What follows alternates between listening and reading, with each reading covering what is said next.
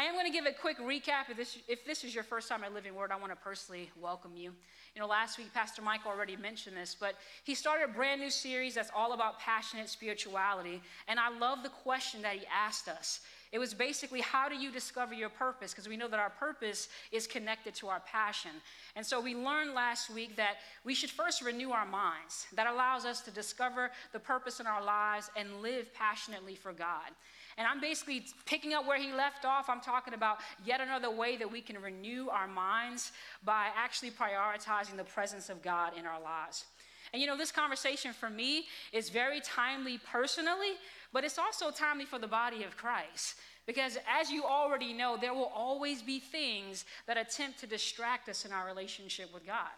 You know, in 1 John chapter 5, verse 21, John is writing this letter to believers, and at the very end of that chapter, he says this: "Dear children, keep away from anything that might take God's place in your hearts." Why does John say that?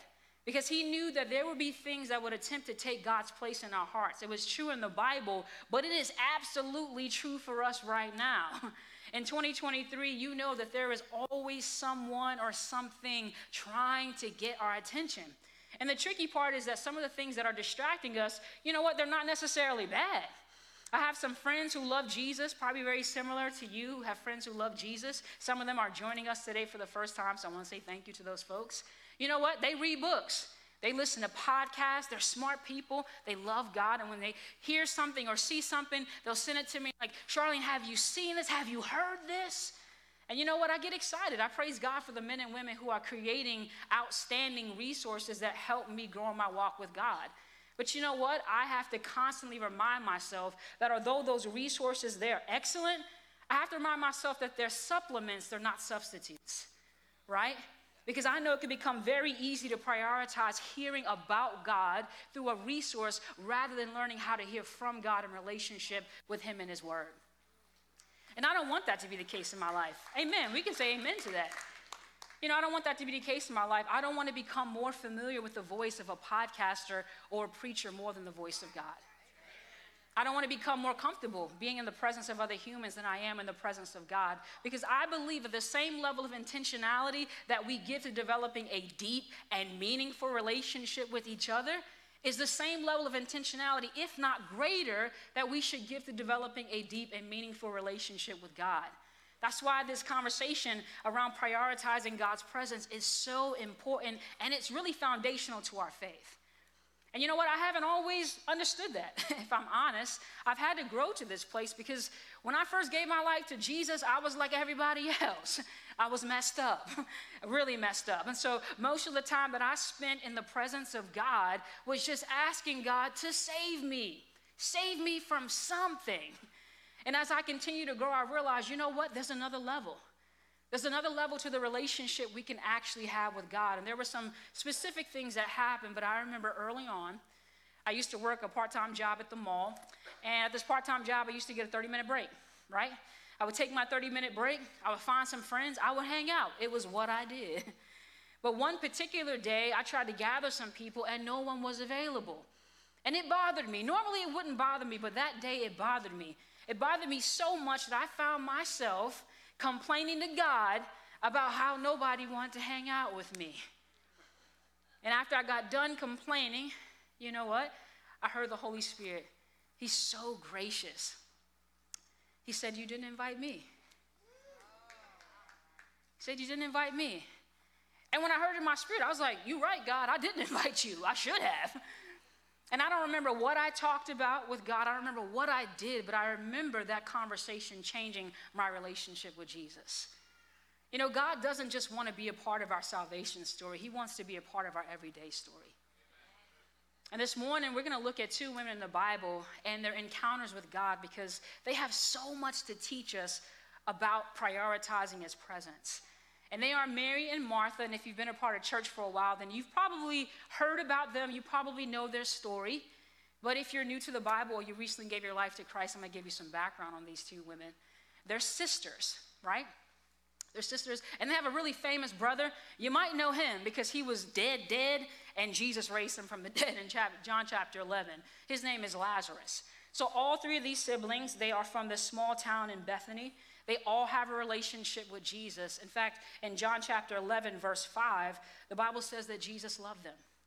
Now, this is important to remember, that whenever you see someone interacting with Jesus in the New Testament, they are in that moment in the presence of God. And why do I say that? Because when Jesus was coming into the world, according to Matthew chapter 1, verse 23, it says, and they will call him Emmanuel, which means God with us. So anytime that you see someone having a conversation, having a meal with Jesus, they are in the presence of God. And so the first time that we actually see Mary and Martha have an encounter with Jesus and be in the presence of God is actually in Luke chapter 10, verse 38 through 42. I'm reading from the New Living Translation, and I'm going to just read it. You can follow along. It says, as Jesus and the disciples continued on their way to Jerusalem, they came to a certain village where a woman named Martha welcomed him into her home. His sister Mary sat at the Lord's feet listening to what he taught. But Martha was distracted by the big dinner she was preparing. She came to Jesus and said, Lord, doesn't it seem unfair to you that my sister just sits here while I do all the work? Tell her to come help me. But the Lord said to her, my dear Martha, you're worried, upset over all these details. There's only one thing worth being concerned about. Mary has discovered it, and it will not be taken from her. You know, we have so much to learn, specifically from Martha's interaction with Jesus. And the first thing that we learn is that we should focus on being with God rather than just doing for God. You know, Martha's the one that actually invites Jesus into her home, but then she finds herself distracted with preparing for him rather than actually being with him. And we all may have found ourselves in a similar situation. If you have a relationship with Jesus, then you've already done the work of welcoming God into your life. The question is, are you focused on preparing for him, or are you focused on sitting with him? Are you focused on doing for God, or are you focused on actually being with God? Because Martha finds herself in a situation where she's serving when she really could have been sitting. And I want to talk about serving because serving is a good thing.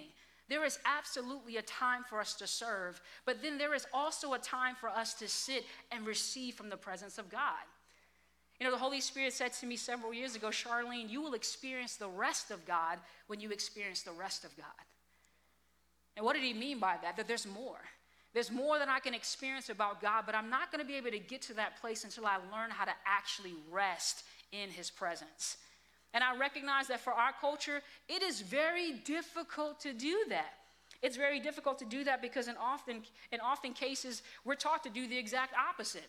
In a lot of ways, we're taught that our service is really connected to our value, right? That what we put out is connected to our value. And some of us, if we're honest, we've been serving God in an attempt to be more valuable. But I want you to hear this morning. You're already valued. God already loves you. He absolutely loves you, and your service should be a byproduct. Our service should be a byproduct of the love that we have for him. It should never be an attempt to get him to love us more, because he already does. You know, what's interesting to me, if you ask most Christians, what does it mean to really love God? They would oftentimes say serving. I prove that I love God by serving. And yet in 1 John chapter 5, verse 3, the Bible says loving God means keeping his commandments, and his commandments are not burdensome. You know, the audience that would have originally heard that would have understood that word commandments to include the 10 commandments that we're very familiar with. And you know, in our culture, the one commandment that often gets left out of conversation, Sabbath, rest. Rest. God gives us instructions to take intentional moments of rest in his presence, and yet we find ourselves busy doing things. And to Martha's defense, it wasn't like she was doing nothing. It wasn't like she was wasting time. No, she was taking care of legitimate responsibilities, and we all should take care of our responsibilities. So it's not that she was distracted by something that was bad, it's just that she didn't have God first. So that means that everything that came before and everything that came after God was automatically out of order. And the same thing is true for our lives. So when we welcome God to be at home in our hearts, let's make sure that we're prioritizing him and focusing on actually being with God rather than always just trying to do for God. You know, the second thing that we learn from Martha is that we should focus on our personal relationship with God before focusing on someone else's relationship with God. You know, Martha does eventually pause from her work. She comes over to Jesus, but she still doesn't take that moment to actually prioritize him. Instead, she comes to Jesus to talk about somebody else. In Luke chapter 10, verse 40, it says, but Martha was distracted by the big dinner she was preparing. She came to Jesus and said, Lord, doesn't it seem unfair to you, which is very interesting, that my sister just sits here while I do all the work? Tell her to come help me. Martha literally gets distracted by someone else's encounter with God. And that sometimes happens to us, right? Some of us have become really, really focused on trying to get other people to serve God. You need to serve God. Rather than focusing on setting an example of what it looks like to be in relationship with him. And you know what? There's nothing wrong. There's nothing wrong with being concerned about someone else's relationship with Jesus. We want our kids, we want our spouses, we want our friends, our family to have a fruitful relationship with Jesus. But can I tell you that the best witness that we can have for them is actually our own personal walk? So the question is not, how are you serving God? The question is, how am I prioritizing God's presence in my life? Right? Is there tangible evidence in my life that shows that I've been hanging out with God often? Do people know I love Jesus? Now, I know we'd all love to be like, yes, everybody knows that I love God. But do they? Right? They know you go to church, but do they know you love God? Because we just talked about loving God means keeping his commandments. So is there evidence in your life that says you actually live according to his word? This is why it's important for us to focus on our personal relationships with Jesus. And you know, I want to talk about 4 areas of our life that we can really drill down in. And by doing so, it's going to give us the opportunity to really begin to put God first. And the first area is reading the Bible. Amen? Reading the Bible. You know, I've made a personal commitment in my life to approach the Word of God with wonder and curiosity. I love reading the Word. As a church family, we are going through the Bible in a year. 365 days, y'all. That is a really good pace. Because last year I had a friend who said, Charlene, I'm going to read the Bible in 30 days. You want to join me? And I was like, yeah, let's do it. That is very aggressive. That is a lot of reading, a lot of listening. It's good. So if you want to do it, I encourage you. But I think going through the Bible in a year is a much better pace, right? To actually absorb the word. And maybe you're in here this morning, you're like, Charlene, I check that off. I spend time in the word. I read the Bible. That's good. Maybe this is our opportunity to step up and actually study a little bit more. You know, I use a study tool called SOAP. You may be familiar with it. I adopted it from another pastor. It really stands for Scripture. It's an acronym: observation, application, and prayer. Most of the devotionals that you read are actually written in this format, but it is something that you can apply to your personal time with God. You know, when I go into my time in the Word, I have my Bible, I'm reading the Scripture, and then I'm actually looking, what do I see in the passage? What is the Holy Spirit showing me? That's the observation. The application is, how do I apply this to my life? How do I make this real for me right now? And then finally is the prayer, asking the Holy Spirit to seal that word in your heart so that you can live it out in your everyday life. So the first area is reading the Bible. The second one, pray and fellowship with God. Pray and fellowship with God. You know, I've been guilty of telling God, Lord, you already know what's in my heart. You already know what's in my mind, so I don't have anything to talk about. And I realized, you know what? Prayer is not always about me. It's not always about you.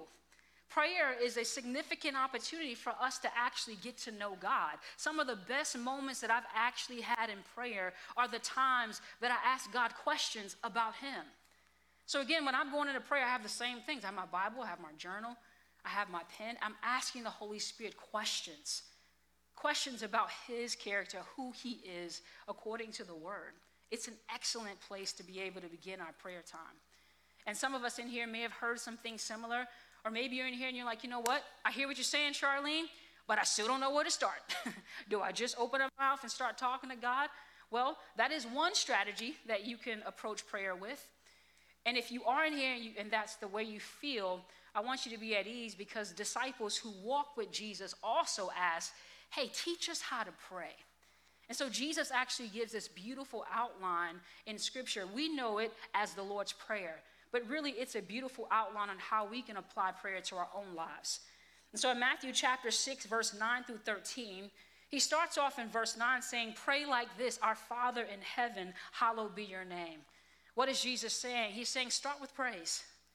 Start with praise. Verse 10, your kingdom come, your will be done on earth as it is in heaven. That's acknowledging God's plan for our lives. Verse 11 says, give us this day our daily bread. That's asking for provision, but it's also remembering the promises of God. Verse 12 says, forgive us of our debts as we forgive our debtors. That's our opportunity to present our faults before God. The Bible says that if we confess our sins before God, that he is faithful and just to forgive us of our sins. Prayer is an appropriate time to come to the Lord and say, you know what? This is where I'm falling short. Help me. And then finally, in verse 13, and do not lead us into temptation, but deliver us from the evil one. That's asking for protection over our mind, our will, and our emotions. For yours is the kingdom, the power, and the glory forever. Amen. It's ending with praise. It's a beautiful outline that we can use to actually structure our time with God. You know, the next area that we can begin to focus on in prioritizing God is worship. Anybody like to worship God? Anybody get excited about worship? You know, oftentimes when we think about worship in a corporate setting. What we did earlier today, we have a phenomenal worship team that leads us. But you know what? Worship doesn't have to be exclusive to a corporate setting. You can choose to worship God wherever you want. You can put on music, begin to sing and shout. If that's what you do during worship, maybe you're someone who likes to sit and soak in the presence of God. However you want to do it, my encouragement is to make a priority of not only engaging in corporate worship by coming to church as often as you can, but finding opportunities to actually worship God in your personal and private time. And then finally, offering. It's the offering of our time, our talents, and our treasures. And when I talk about offering time, it's really a mindset, right? It's not looking at your schedule and saying, okay, God, let's figure out where we can fit you in here. No, it's saying, you know, Lord, I don't want you just to have the top of my day or a part of my day. I want you to have all of my day. It's structuring my life around the plan of God for my life. That's the offering of our time. The same thing, the offering of our talents. Each of us in here has gifts to offer to the body. All of us, right? And you may be offering those gifts in a vocational setting, or you may be offering them in a volunteer setting. Either way, our commitment to say, Lord, these are the gifts that you've given me. I'm going to give them back to you is yet another way that we can prioritize him in our lives. And then finally, there's treasures. Tithing and offering. Making a financial contribution to support the work of ministry. All of these areas are practical areas in our life that we can say, you know what, Lord, I'm going to put you first in these particular areas. So let's focus on our personal relationships with God. The next thing that we learn from Martha is that we should surrender our desires along with the details of our lives. And Jesus says in Luke chapter 10:41, my dear Martha, you are worried and upset over all these details. Has anybody ever been worried, upset, or about the details of their life? Of course, we all have. I know I definitely have. And the times that I've been worried and upset about the details of my life, it's really because I'm not putting God first. If I'm honest, he's somewhere in the room, but you know what? I'm not in front of him. I've allowed the worries of this life, the desire for other things, really to become more important to God, more important than God. And the same thing is true for Martha. You know, she finds herself in a situation where she's worried and upset about the details of her preparation, but you know what? She's also has a desire in her heart that is yet to be fulfilled. Because let's be honest, she came to Jesus wanting something, right? She wanted Jesus to tell Mary to get up and help her. She had a real, genuine desire, and we all have desires in our lives. Some of us, we may have a very similar desire to Martha. We're like, I want Jesus to tell him to get up and help me. I don't know what that is for you. Maybe it's a different desire. Either way, we should never let our desires actually detract from our devotion. That's the important piece. You know, I'm in my late 30s, and I'm super fly. Amen. You don't have to agree. You know, I'm single. Amen to single. Amen. Come on, married people, support us. Amen to single. Oh, there we go. Right? I have friends who are also very single, right? And they very much love Jesus. And their biggest desire in their life right now is marriage. I've sat on the phone with my friends crying. I've been the friend on the phone crying, saying, Lord, you know what? I really desire this in my heart, but for whatever reason, God has not allowed that to come to pass.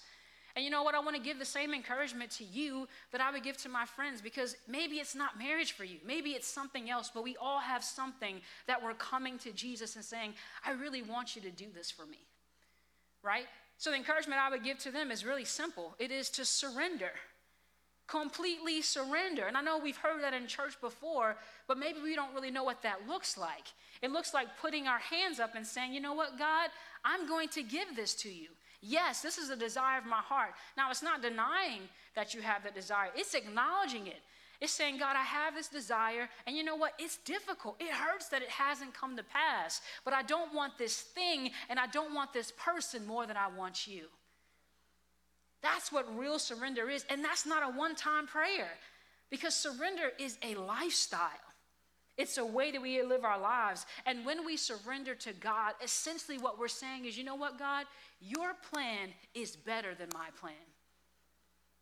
Yes, I don't understand it.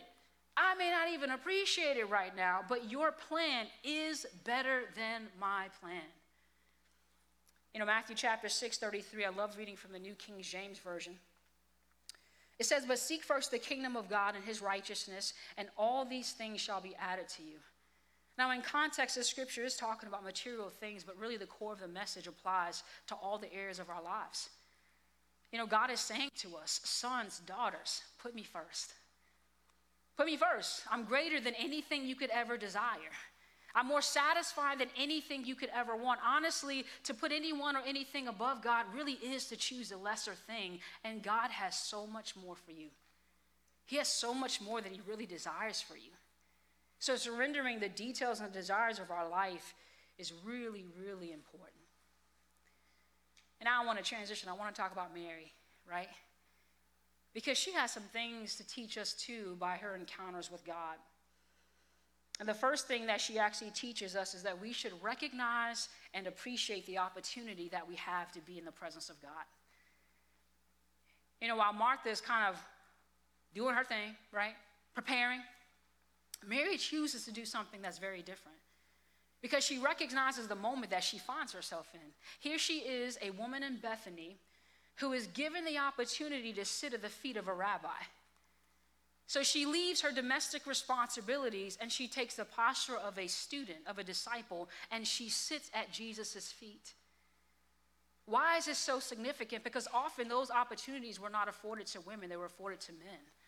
So not only was she taking the opportunity to actually prioritize the presence of God, she was doing it in a way that was completely countercultural. And you know what? When you and I make a decision to live according to God's design and desire for our lives, we also will live very counterculturally. Because our culture is all about, hey, put you first. Be your own God, the master of your own fate. And yet God says, I don't desire that for you.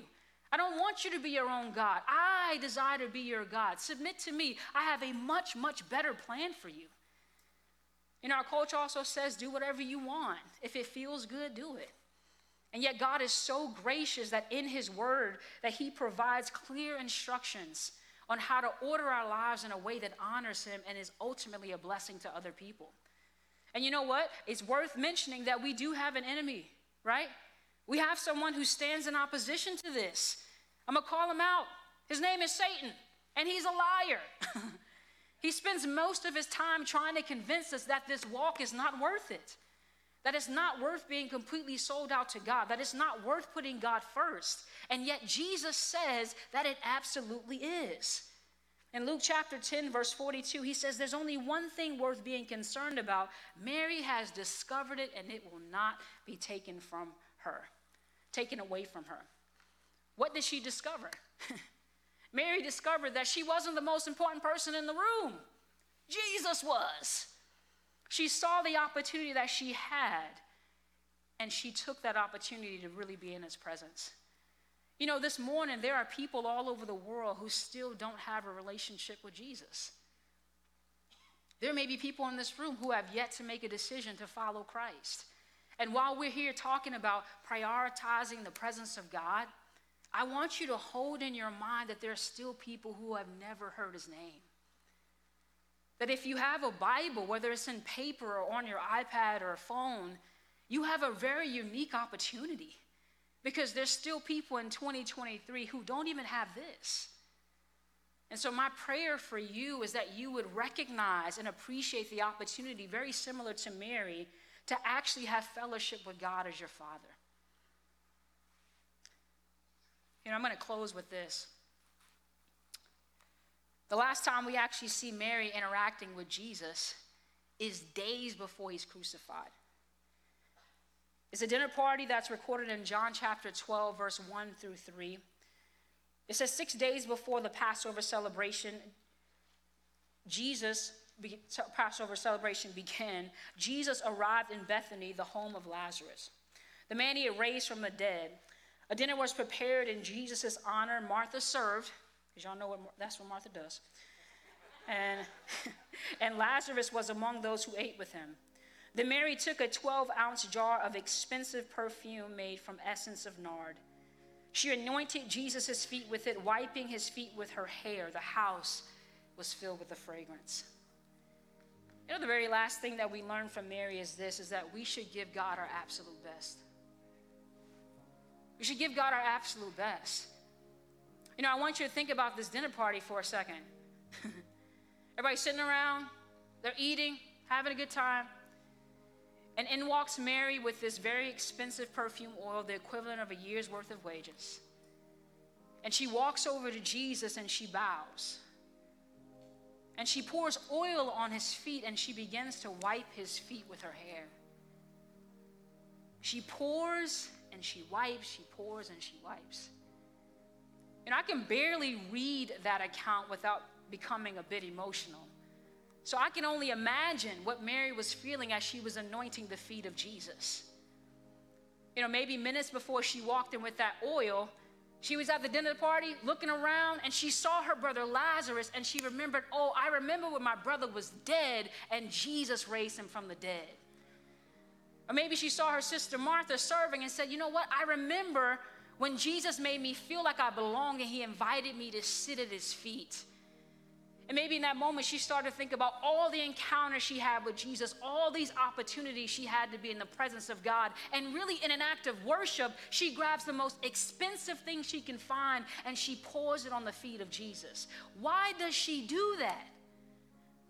Because he's worthy of it. This morning, some of us, we don't need another step on how to prioritize the presence of God. We really just need to begin by remembering what God has already done for us. What are the things in your life that were once dead that Jesus raised from the dead? What are the moments when you felt rejected and God made you feel accepted? Those are the things that we should focus on as we have this conversation about prioritizing God's presence. Our ability to prioritize him is always going to be directly connected to the quality of the relationship we have with him. The more that we spend time really focusing on the goodness of God, who he is, his character, his love for us, prioritizing him will become much easier. It'll be a desire that we can sustain, not just become a spiritual discipline that we try to practice. God is worthy of our absolute best because he's good. He's good. Can I get an amen? This morning, I believe that God wants us to give him another invitation in our lives. He loves you so much. And many of us, we've already made a commitment to follow God.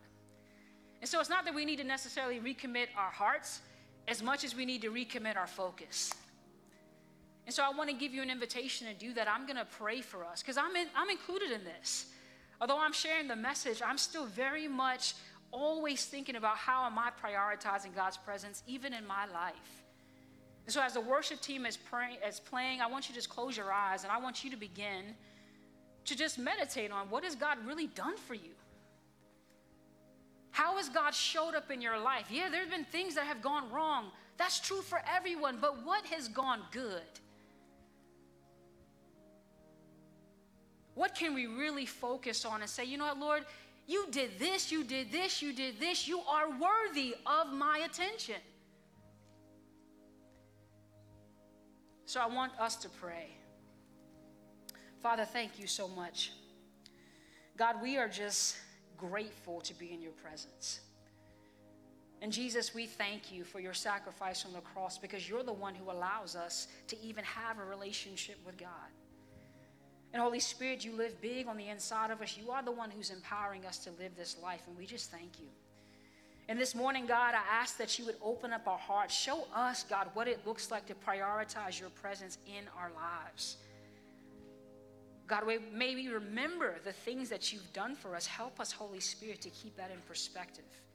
We love you so much, God, and we make a commitment today to say, you know what? You have my focus. You have my heart. You have my attention. You have my time. And we give you the praise and the glory and the honor because you are absolutely worthy of it.